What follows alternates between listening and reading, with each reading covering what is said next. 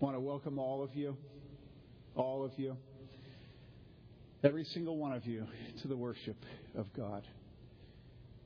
And I want to say to you that you have been made to be here. You may not think this way, but this is where you belong. You belong here more than you belong at the breakfast table.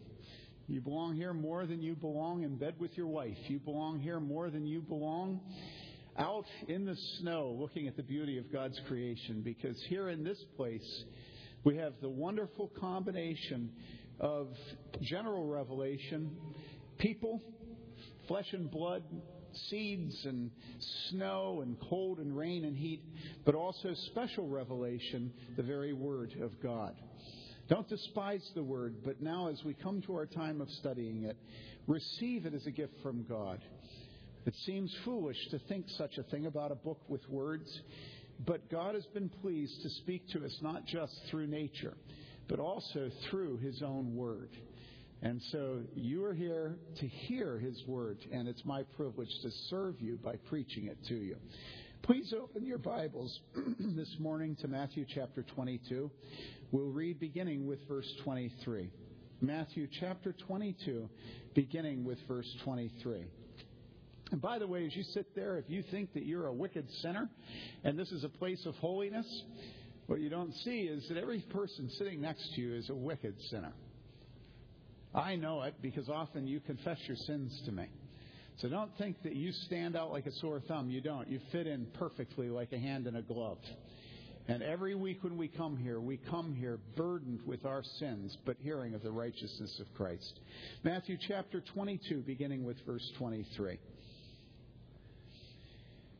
On that day, some Sadducees who say there is no resurrection came to Jesus and questioned Him, asking, "Teacher, Moses said, if a man dies having no children, his brother, as next of kin, shall marry his wife and raise up children for his brother. Now there were 7 brothers with us, and the first married and died, and having no children, left his wife to his brother. So also the second and the third, down to the 7th. Last of all, the woman died. In the resurrection, therefore, whose wife of the 7 will she be? For they all had married her." But Jesus answered and said to them, "You are mistaken, not understanding the Scriptures, nor the power of God. For in the resurrection, they neither marry nor are given in marriage, but are like angels in heaven. But regarding the resurrection of the dead, have you not read what was spoken to you by God? I am the God of Abraham and the God of Isaac and the God of Jacob. He is not the God of the dead, but of the living." When the crowds heard this, they were astonished at His teaching. This is the word of the Lord.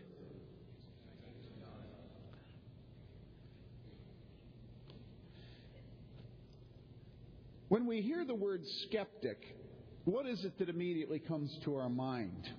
If we refer to someone as a skeptic, what are we saying about them? Sometimes we use the word in an informal sense simply to refer to the fact that it's hard to get that particular person to be enthusiastic about anything. In this sense, the word skeptic is just another word for someone who we might refer to as a stick in the mud or a party pooper. He's a skeptic. Nothing good is ever going to happen. But properly defining it, skepticism, Webster says this about it, is an attitude of doubt or a disposition to incredulity, either in general or toward a particular object. Doubt concerning basic religious principles as, and if you were to guess there, what would you guess? What's the principle? Well, obviously, Webster's going to define it the way we do. The first principle that everybody doubts is what? Immortality. So again, doubt concerning basic religious principles as immortality and then providence and revelation. So a skeptic doesn't believe that we live after we die, and a skeptic does not believe that God is the one that made us and not we ourselves, and a skeptic does not believe in revelation. So a skeptic looks at this book and says, I have a different presuppositional basis, and I don't believe the words of those books. You're going to have to talk to me on my own terms. All right? Skeptic literally means one who thinks for himself and does not believe on another's testimony. And so, speaking precisely in theology, the study of God, those who do not accept revelation. And there are many people across the centuries who have been known as skeptics. Probably the greatest one America's ever produced is Thomas Paine, but I'm going to say it's Mark Twain. Mark Twain was a skeptic, and it's made more poignant by the fact that Mark Twain's wife was a Christian. So every time Mark Twain defies the faith of a Christian, Mark Twain is in opposition to the one he is one with, to his wife. Another one, maybe one of the best known in the past couple of centuries, is a writer named George Bernard Shaw. All of you know him from writing Pygmalion, which is My Fair Lady. George Bernard Shaw was a skeptic. George Bernard Shaw had a very close friend named G.K. Chesterton. And I have in my library a book that's an autobiography of G.K. Chesterton, who was a believer. And in that book there are a bunch of pictures. And one of the pictures, my favorite one, has a bunch of men standing in a fence dressed up like cowboys. And one of them is G.K. Chesterton, and it doesn't work. If you know anything about Chesterton, it wouldn't work, all right? But there's this little rat fink, tiny, skinny, sort of angular, and you can understand why he's a skeptic. He's small among men, and that's George Bernard Shaw. They're there in front of the fence being cowboys. So this man, George Bernard Shaw, had a number of things to say about his lack of faith. But first, let's hear Mark Twain. Mark Twain said, "I am a millionaire, and that is my religion."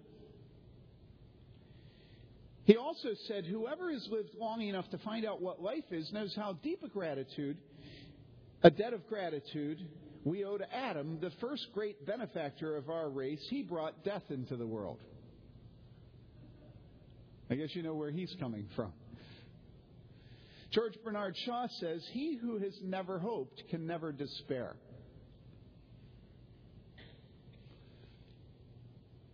So Shaw is saying if we never look forward to anything, we'll never be disappointed. And of course, when he says this, he's not just speaking of things in this life. Usually, the first doubt of a skeptic is the doubt of the existence of any life after death. Will we really live again? Now, I know that Mark Twain and George Bernard Shaw, Thomas Paine, are not alone in their doubts. And most likely today, there are many who have this same question about whether a man does live again.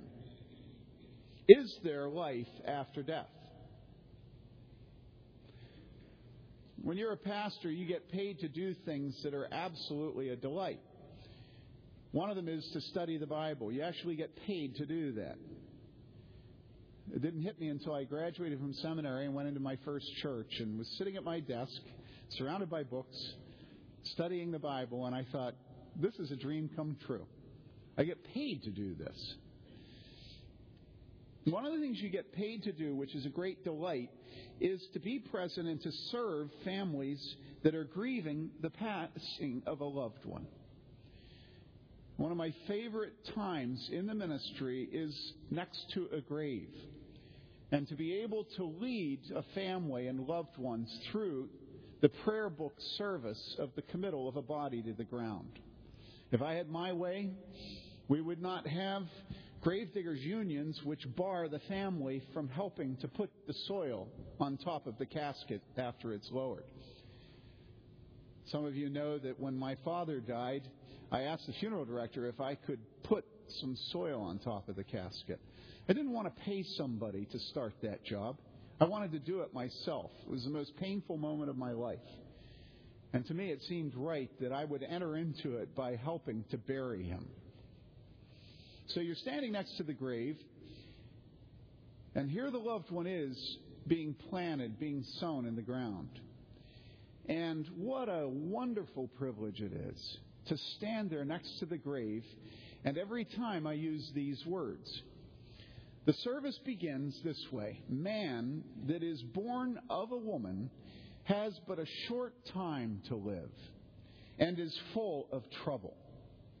He comes up and is cut down like a flower. He flees like a shadow and never continues in one place. In the midst of life, we are in death.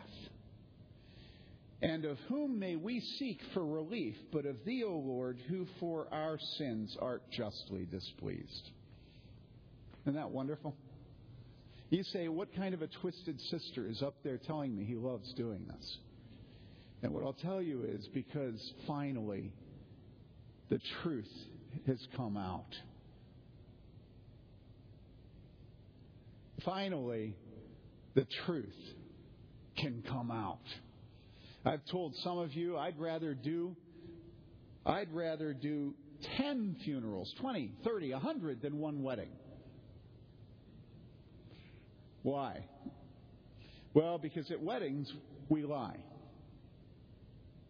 Now, I'm not a cynic.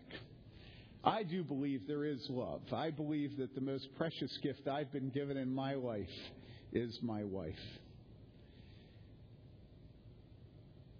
But we do lie at weddings. We act as if the more money we spend and the prettier we dress things up, the more truth there is there. And man, anybody who's been married one day, who sits at a wedding, has tears coming out of their eyes, and they aren't tears of joy. Those tears are facing the reality of what this sweet young couple is about to hit. And it's hard. Have you ever cried at a birth? You always cry at a birth. Why? Pindar, the Greek poet, said that the grieving and the wails of death are mingled with the cries of the newborn at birth. And the reason, again, is because at birth you think of what will face this little child. Comes into the world, has absolutely no idea what they're about to hit. In the midst of life, we live in death. Now, America is a great conspiracy, and I'd say beyond America, I'd say the entire Western world is a great conspiracy to deny that truth. And most people would say that any man that gives testimony that way is a liar and a fool and an idiot. Because why? Well, because we've hired professionals to handle. You know what handling is, right?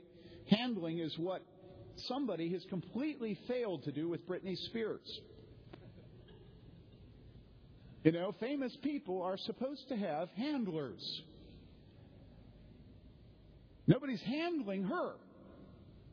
And so her death is visible for the whole world to see. The whole purpose of a handler is to hide the death. And so we hire doctors, and if death ever occurs, the doctors feel they've failed. Because in the midst of life, we live in life. And of whom do we need to seek relief from? And so we hire doctors, and we put dying people in hospitals. And then in the hospital, we put them behind closed doors. And then as they get closer to death, we put them behind closed doors that can't even be open to us because we only get to visit every 5 or 10 minutes out of an hour. You know, and out of every 3 or 4 hours, half an hour, and only a few of us. And so death is what? Well, it's pushed completely away. Somebody dies in a traffic accident. A good EMS tech immediately will take what? A sheet, cover the body, put it out of our sight. And so the entire Western world is a conspiracy to deny death. And it isn't just limited to human bodies. It also extends to all of the testimonies to death that we see around us. On my way over here, right, I drove on Tapp Road, right? And I think as I drive on Tapp Road, for heaven's sakes, who's not doing their job? That possum has been there for 3 days now. Who's not handling death? I don't know who it is, but apparently somebody gets paid by the city to go around and take away death. So that when it sits there for 3 days, you notice somebody isn't doing their job. And that's what our life is. Our life is the denial of death.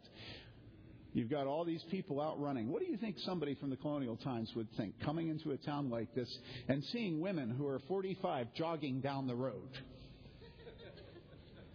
They'd think, there's something I don't understand. And then we'd say to them, yes, we have an idolatry which is of the human body. We believe that if we run at 45 that we won't die.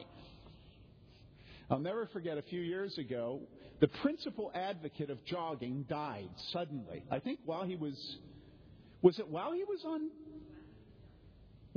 jogging. What was the guy's name? Huh?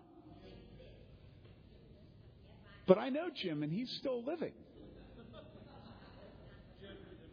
Oh, a different Jim, because he's a cardiologist. I'm depending on him someday.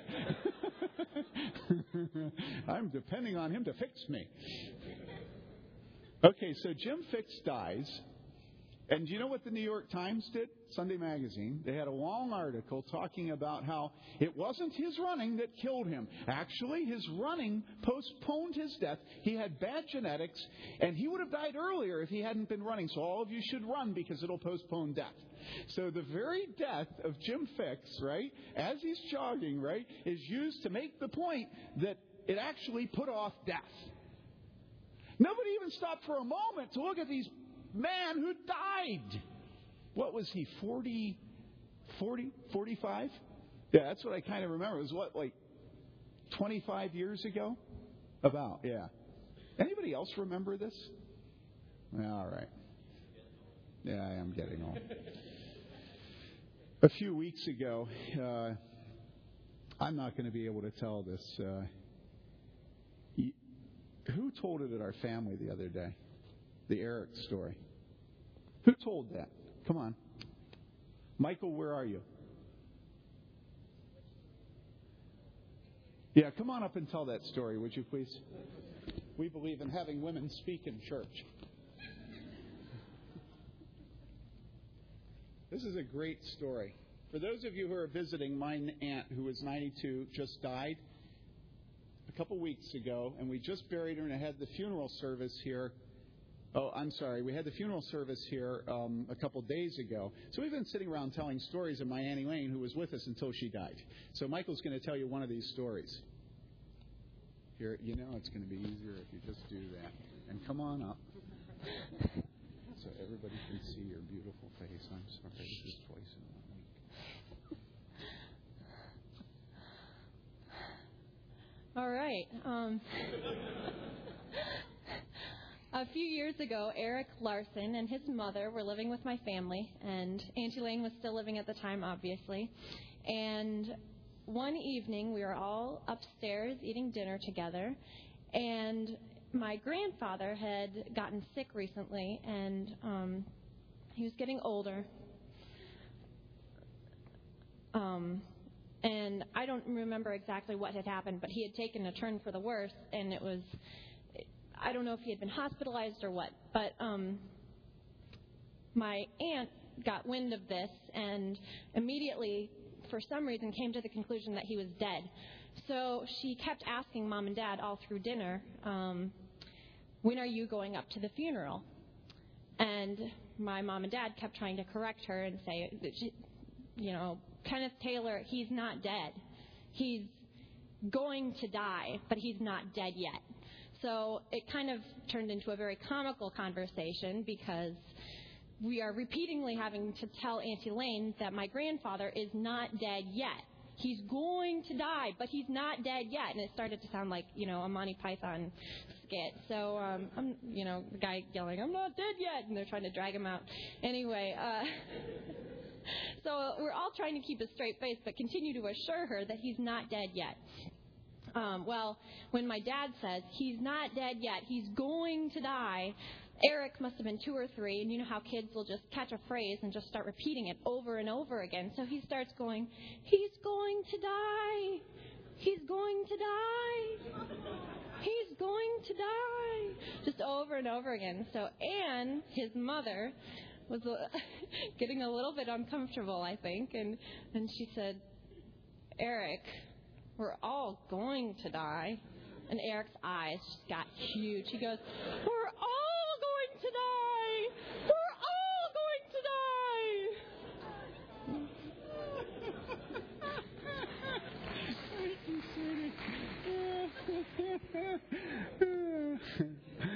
Oh, man. Funny. Just a few weeks ago, Annie Wayne was sitting in the couch. We were having family devotions. We were opening the Bible and beginning to read, and all of a sudden, out of nowhere, apropos to nothing, Annie Wayne looks at me and she says, "Are you going to cremate me?" Out of nowhere. And of course, everybody in my family does what you do, which is laugh. And I'm not supposed to laugh because I'm responsible. And so I look at her and I say, "No." And she says, "What?" And I said, "No." And she says, "No what?" I said, "We're not going to." "You're not going to what?" I said, "We're not going to cremate you." "You're not going to what?" I said, "We're not going to cremate you." "You're not going to cremate me." "Well, I should hope not."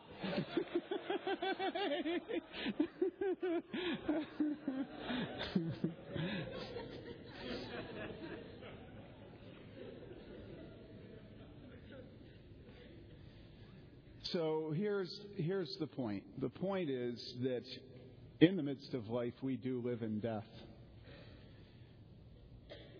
And skeptics are those who deny the significance of death and who deny the resurrection. Because why? Well, principally because they don't want to have hope, because hope disappoints.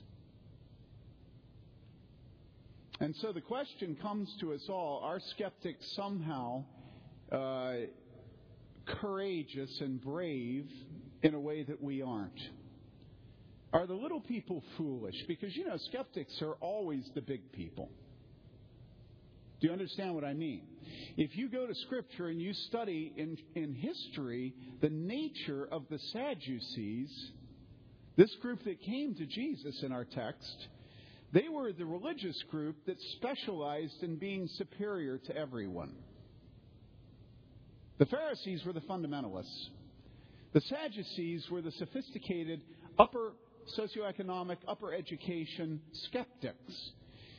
The way to remember who the Sadducees are is that they denied the resurrection. That's why they were sad, you see. Okay? But they didn't just deny the resurrection. They also denied that there were angels. They denied the Spirit. They denied the sovereignty and the providence of God. They denied even the Hellenistic concept of fate. What holds those things together? What holds them together is they denied anything that they were not sovereign over. Because, of course, if you're not going to hope, then everything has to come back to you. So skeptics are solipsists. Nobody exists but me. I'm it. Isn't that nice? And they just have to find a wife that's willing to go along with them.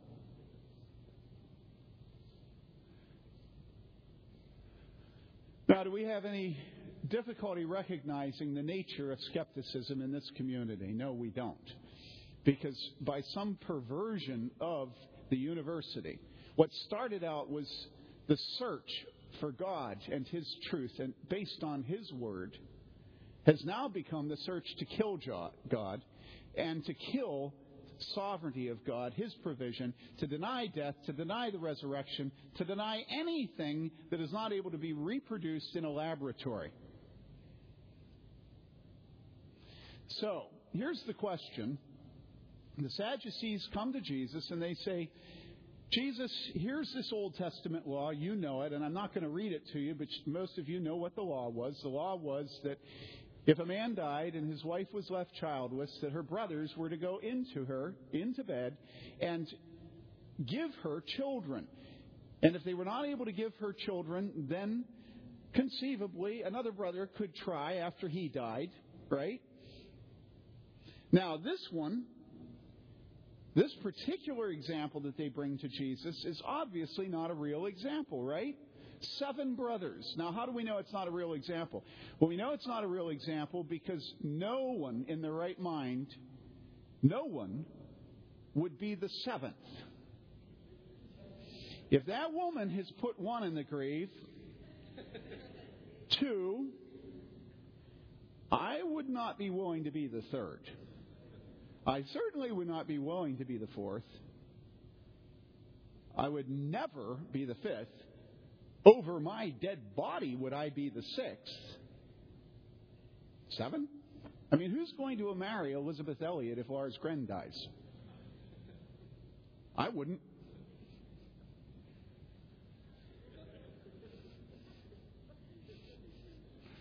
All right, that's a little inside joke. I'll come back.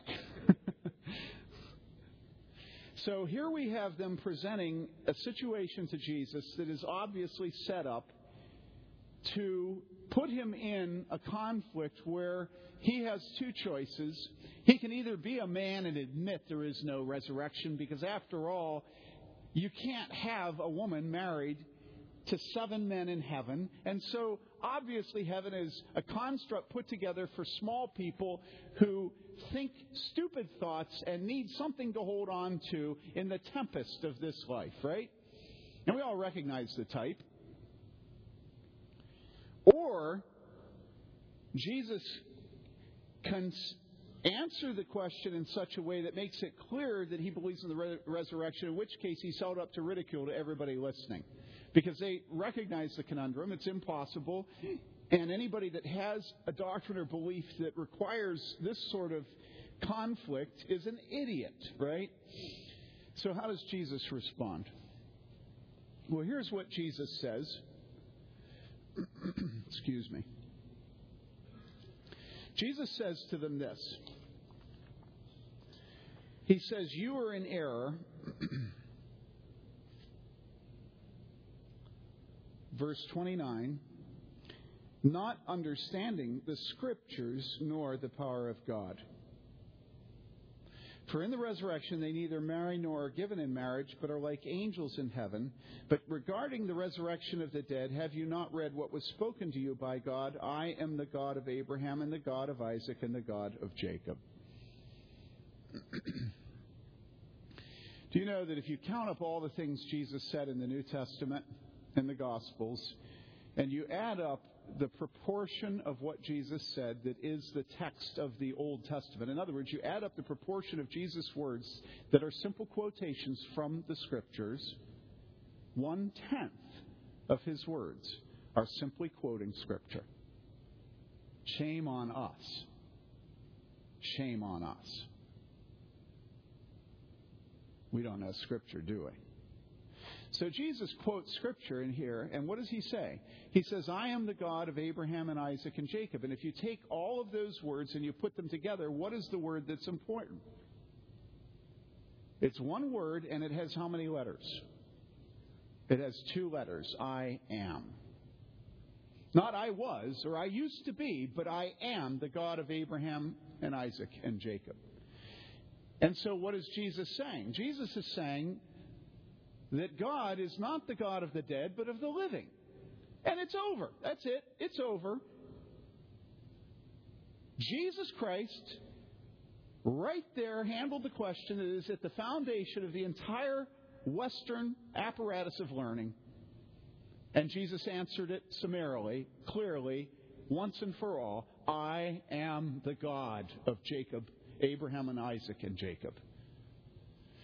He is the God of Joseph Tate Bailey. He is the God of Kenneth Taylor. He is the God of Paul, of Peter, of John. He is the God of all the martyrs through time. He is the God of David and Solomon. He is the God of Rahab and of Esther. He is the God of the dead. He not used to be. He is the God. Now, what at this point does a skeptic say? Do you remember he said that your errors are 2, not knowing Scripture, but what's the second one? Nor the power of God. How do you know the power of God?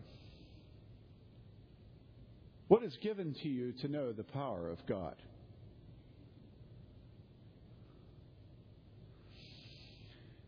So Annie Lane is dying.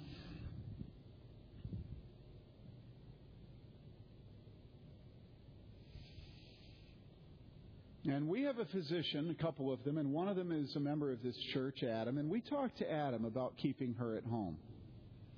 And we decide that Annie Lane's going to stay at home until she dies. Why? Because Mary Lee has always said that she wants to be there to usher her into heaven. We don't want it on the terms of the professionals, officious people.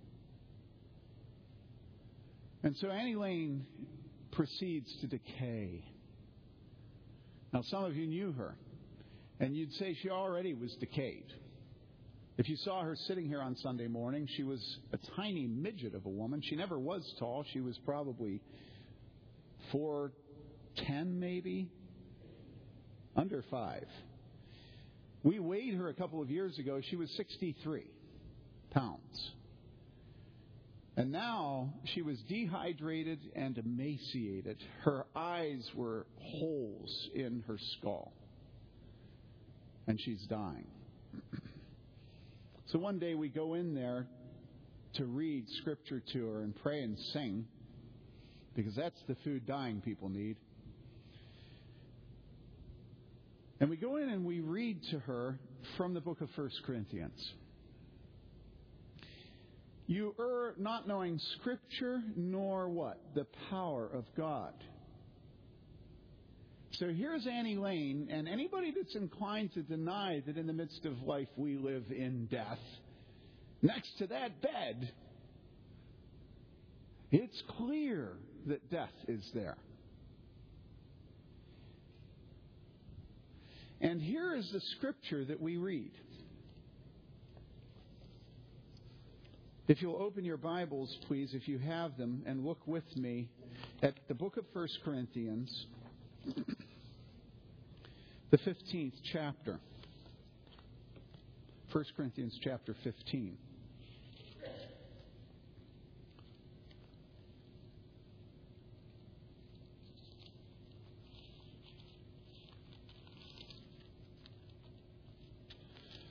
It just happened, I didn't choose this, it just happened that we had decided,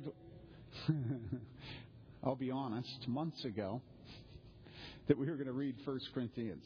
And so you see that we're not regular in our family devotions, because you'd get through 1 Corinthians in half a month, right? It may not have been months ago, but it was at least a month and a half earlier, all right? So we get to 1 Corinthians 15, and I'm trying to say it was accidentally that we were here. It wasn't intentional. And we're reading through 1 Corinthians, and we come here. Verse 35, everybody see it. But someone will say, how are the dead raised, and with what kind of body do they come? We're right next to her body. It's emaciated. But someone will say, how are the dead raised, and with what kind of body do they come? And what does Paul say? Paul says, you fool. Isn't it nice to have a teacher so tactful, so careful to protect our dignity? You fool. I love it. You come to the Word, you have to die to your pride. Isn't that wonderful? You fool. I recognize myself when he says that, do you? You fool. That which you sow does not come to life unless it dies. What is he saying there? Here's what he's saying. He's saying, you idiot, have you never planted a seed?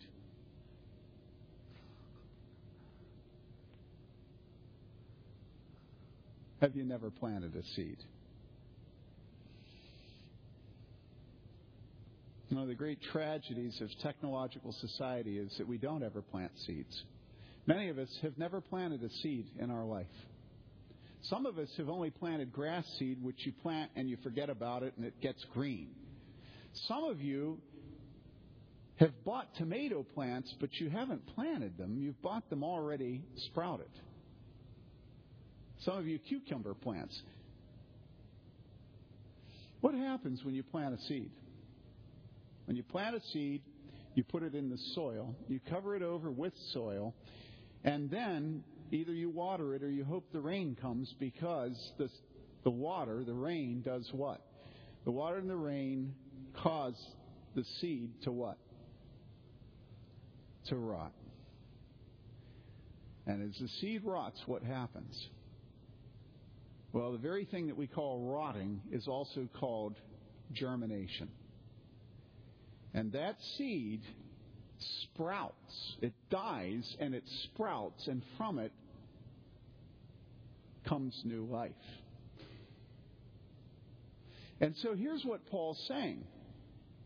But someone will say, how are the dead raised, and with what kind of body do they come?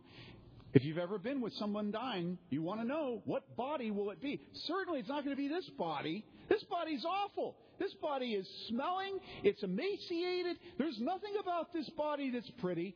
I don't want to go through eternity with this body. I don't want to know her in heaven with this body. What kind of body is she going to have? Paul says, you fool. And he says this. He says, that which you sow does not come to life unless it dies.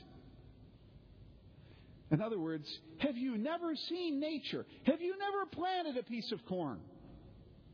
Have you never seen germination? Don't you know? That which you sow does not come to life unless it dies. And that which you sow, you do not sow the body which is to be, but a bare grain, perhaps of wheat or of something else. But God gives it a body just as He wished, and to each of the seeds a body of its own. Okay, so now we've moved beyond the you fool into, okay, you want to talk bodies, let's talk bodies. All right? Each of the seeds a body of its own. All flesh is not the same flesh, but there is one flesh of men, and another flesh of beasts, and another flesh of birds, and another of fish. And you're thinking, what are we doing here? We're going through a taxonomy? What is this? Flesh and birds and fish and... There are also heavenly bodies and earthly bodies, but the glory of the heavenly is one and the glory of the earthly is another. Okay, what you plant in the ground and allow to decay is not what sprouts. You've got heavenly, you've got earthly. Okay, what comes out of the ground is prettier than what happens in the ground. There's not much pretty about a piece of corn. Okay, earthly, heavenly. Okay, somebody that dies, that's the earthly body. You see what he's saying? And then there's the heavenly body, right? Keep watching. There is one glory of the sun, and another glory of the moon, and another glory of the stars, for star differs from star in glory. So also is the resurrection of the dead. It is sown a perishable body. It is raised an imperishable body. And there Annie Lane is. She doesn't smell good. And she doesn't look good. And we read next to her bed, it is sown a perishable body. It's raised an imperishable.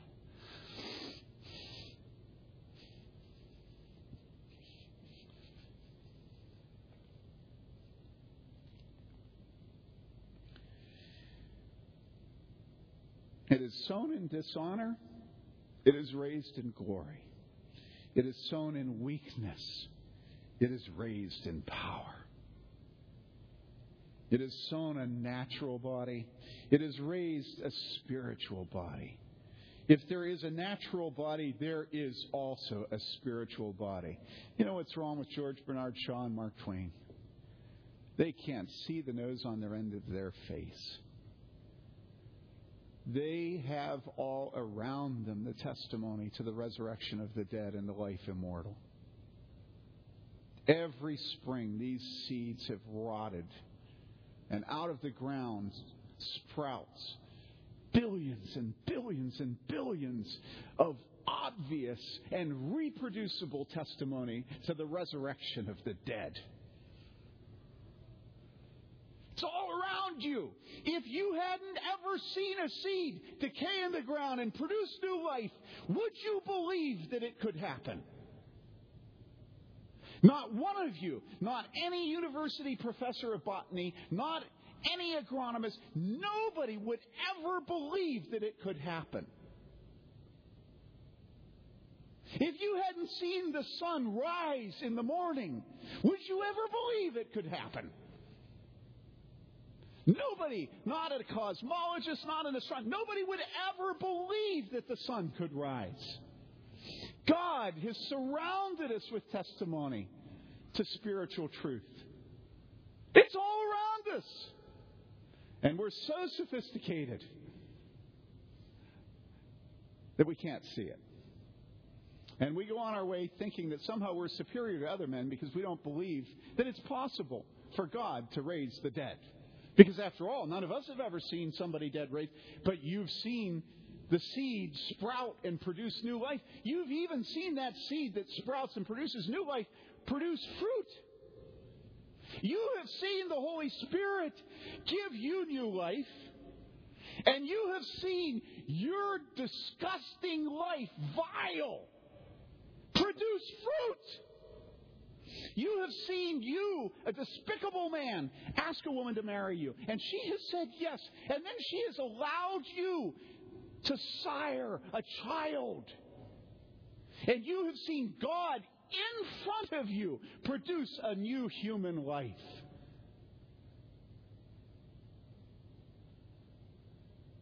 And world-weary and courageous enough to acknowledge the reality, we say, how shall the dead be raised, and with what kind of body?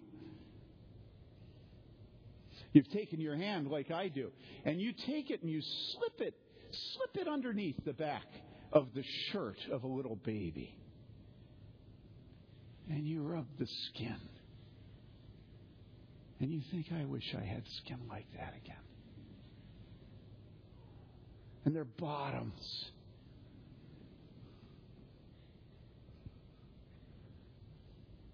And how shall the dead be raised? And with what kind of body will they have? The world screams the immortality of the soul and of the body. And oh, we're so sophisticated. Oh, we don't believe that kind of stuff, you know. Only what we can see and touch and taste and feel. And God takes your hand and slips it up the back of a little baby. And you say, with what kind of body will they have? My dear friends, there is the resurrection of the dead. And you are surrounded by evidence. And the question is, do you believe the evidence or don't you? You've got Scripture. I am the God of Abraham and Isaac and Jacob. Do you know why God gave us loved ones? I'm convinced. Because last night I'm sitting in the living room and everybody from my family is in the living room playing a game. By the way, a game about death. In the midst of life, we live in death. And to my left is my dear, dear mother-in-law, Margaret Taylor. And here in front of us is teeming life. And being the head of the household, you know, some head, you know, I'm looking out at my progeny. You know, taking stock of the world. And yes, I am able to see beyond my own stomach as I do that. And here I see child and son-in-law and daughter-in-law and future son-in-law and children, and the babies have been playing soccer earlier, and there's been food, and there are games, and there's laughter, and there's life just teeming. And I'm thinking what? I'm thinking, why do we have to die? Why can't we all come to life at the same moment and die at the same moment? Why do I have to die before my children die? I don't get it. I really don't. You know, why can't? And then I realize, and I really do think these things, I realize that God wants us to be cut. He wants us to be cut. Because as we're cut, and as we love the people who are staying after us, then what? Our hearts are in heaven. We can't deny death. Even when we pay the doctors and nurses to take it from us, we can't deny it. And so they die, and you grieve them. And then you think, like Eric, we're all going to die. And you think, thank God that God is not forcing us to live in our pride and self-sufficiency, our university existence.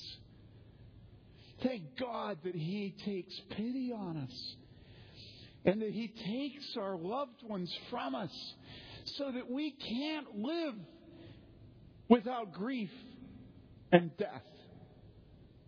So that we have constant testimonies in front of us that in the midst of life we live in death. And of whom may we seek of relief, O Lord, but of Thou, who for our sins art justly displeased. Because, of course, death is sin.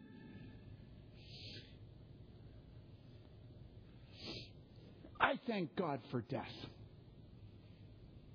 What a gift. I thank God that someday I'm going to die. Because what a gift to my children. I hope it'll be a gift. For some of you, it'll be a relief when you die. Your children will not be sad. Some of you, no one will grieve your passing. I've presided over funerals like that. It is so awful. We used to live behind the funeral home. The funeral director would call me up and say, "We have somebody who's died. Would you come do the funeral?" Nobody knew them. Nobody mourns them. There's no pastor, no church. Would you come and would you bury them? And I do it. But for most of us, there will be people in great, great grief when we do die. And they will have the privilege of being in the house of mourning.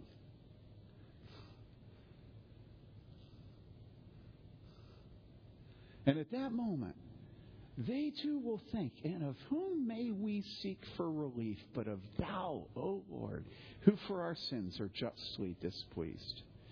Some of them will remember, what can wash away my sin? Nothing but the blood of Jesus. Some of them will never have known that they have a burden of sin until that time. And finally, death will bring them face to face with their sin. And at that moment, they will flee to the cross of Christ. Now, we have to stop. So what's the application of the Word of God that I'm proclaiming? What is it to you? To you.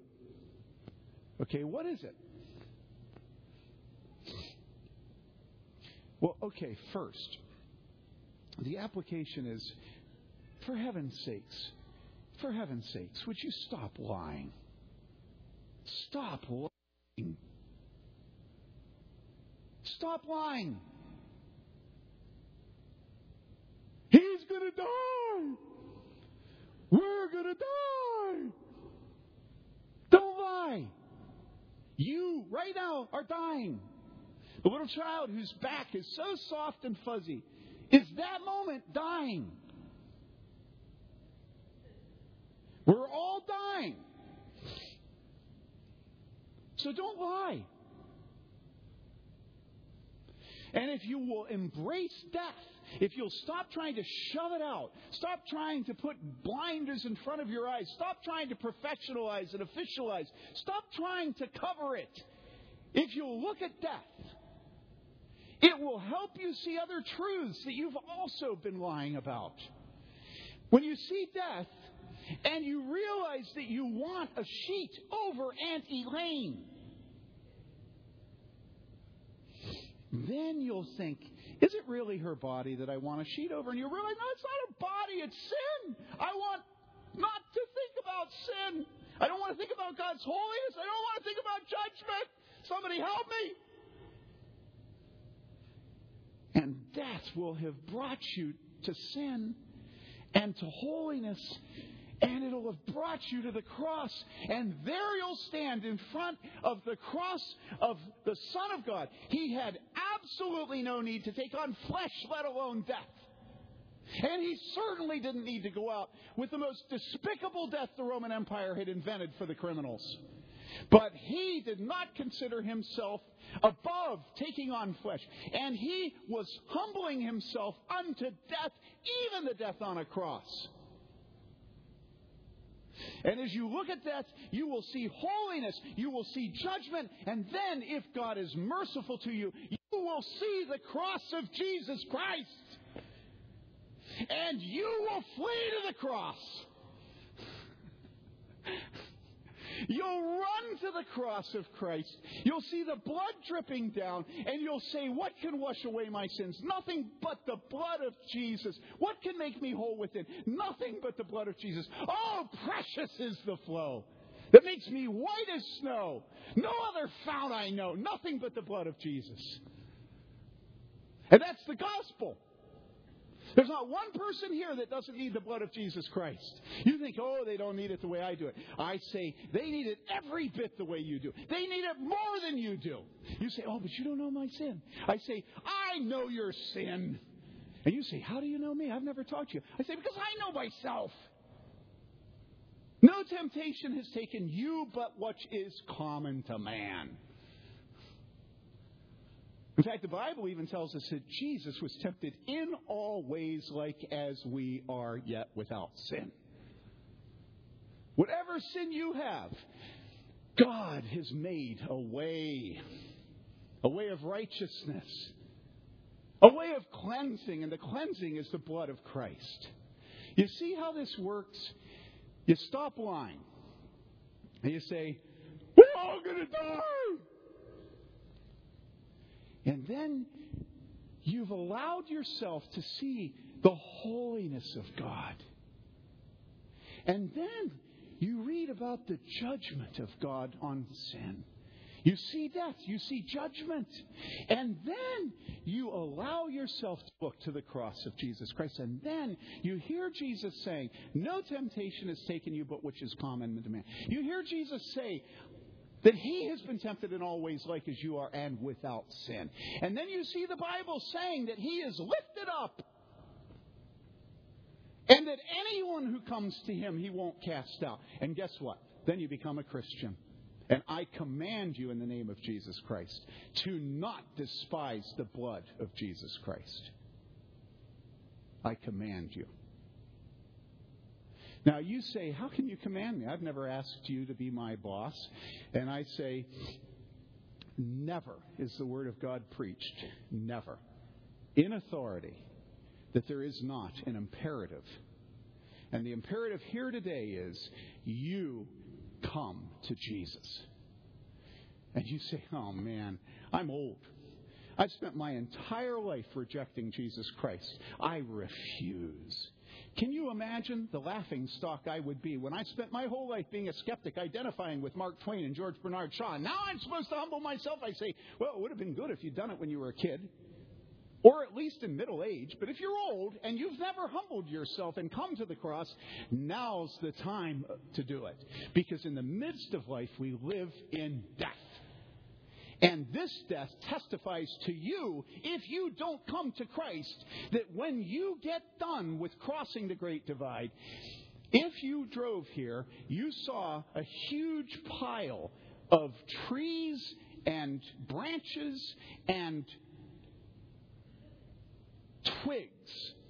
It stands maybe 12 feet tall. It's probably 30 feet wide. And do you know what we're going to do pretty soon? We will burn it. So do you understand what I'm saying? I'm loving you and I'm saying to you that there is life after death. And there are two options. One option is that you are the seed that sprouts and that is fruitful by the grace of Jesus Christ. You are reborn, born again by the Spirit of God in faith in that cross and that blood. Or you are the branch which will be cut off and which Jesus Himself says in John 15 will be thrown into the fire and burned.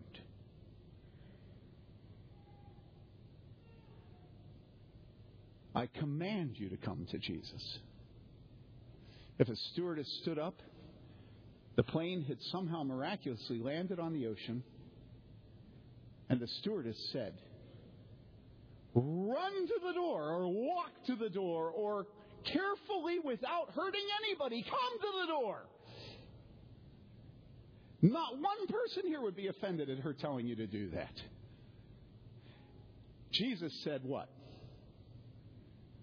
I am the door. And those who come in through this door will be saved.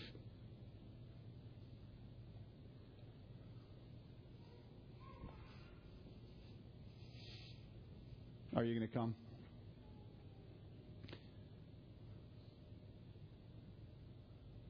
Are you going to come?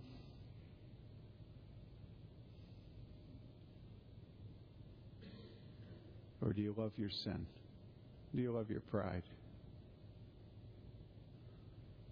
What are you going to do with Jesus? You say, oh, there are other paths to heaven, you know. I say, no. Jesus said, I am the way, the truth, and the life. No man comes to the Father but by me. You say, oh, yeah, but you know, that's the sort of nationalistic, racial superiority, Western, Northern Hemisphere, first world kind of ego trip. I say, no, it's not. It's Jesus. I didn't make it up. He's the one that said, you err not knowing Scripture. I just quoted Scripture to you. You're going to come. One day, if you don't come, you will stand before the Father of that Son. And you know what? That Father will not forgive you for despising the death of His only begotten Son. Do you understand that? If you've ever had children, if you've ever loved anyone, you should understand that. If God so loved the world that He gave His only begotten Son, that whosoever believeth in Him shall not perish, but shall have everlasting life, what do you think that He will do to those who despise the death and the blood of His Son? If you do come with wickedness and vileness and pride pouring off of your arms and your legs and oozing out of your hair, if you come like that in that condition, what will He do with you? He'll look at you and He'll say, enter my kingdom, you righteous ones. Because why? Because you'll be dressed in the righteousness of His Son. And He won't see your sin. He will see the righteousness of His Son.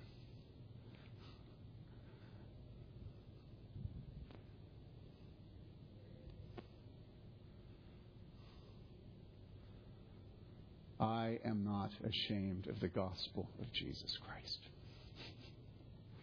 For it is the power of God to all who believe. Amen.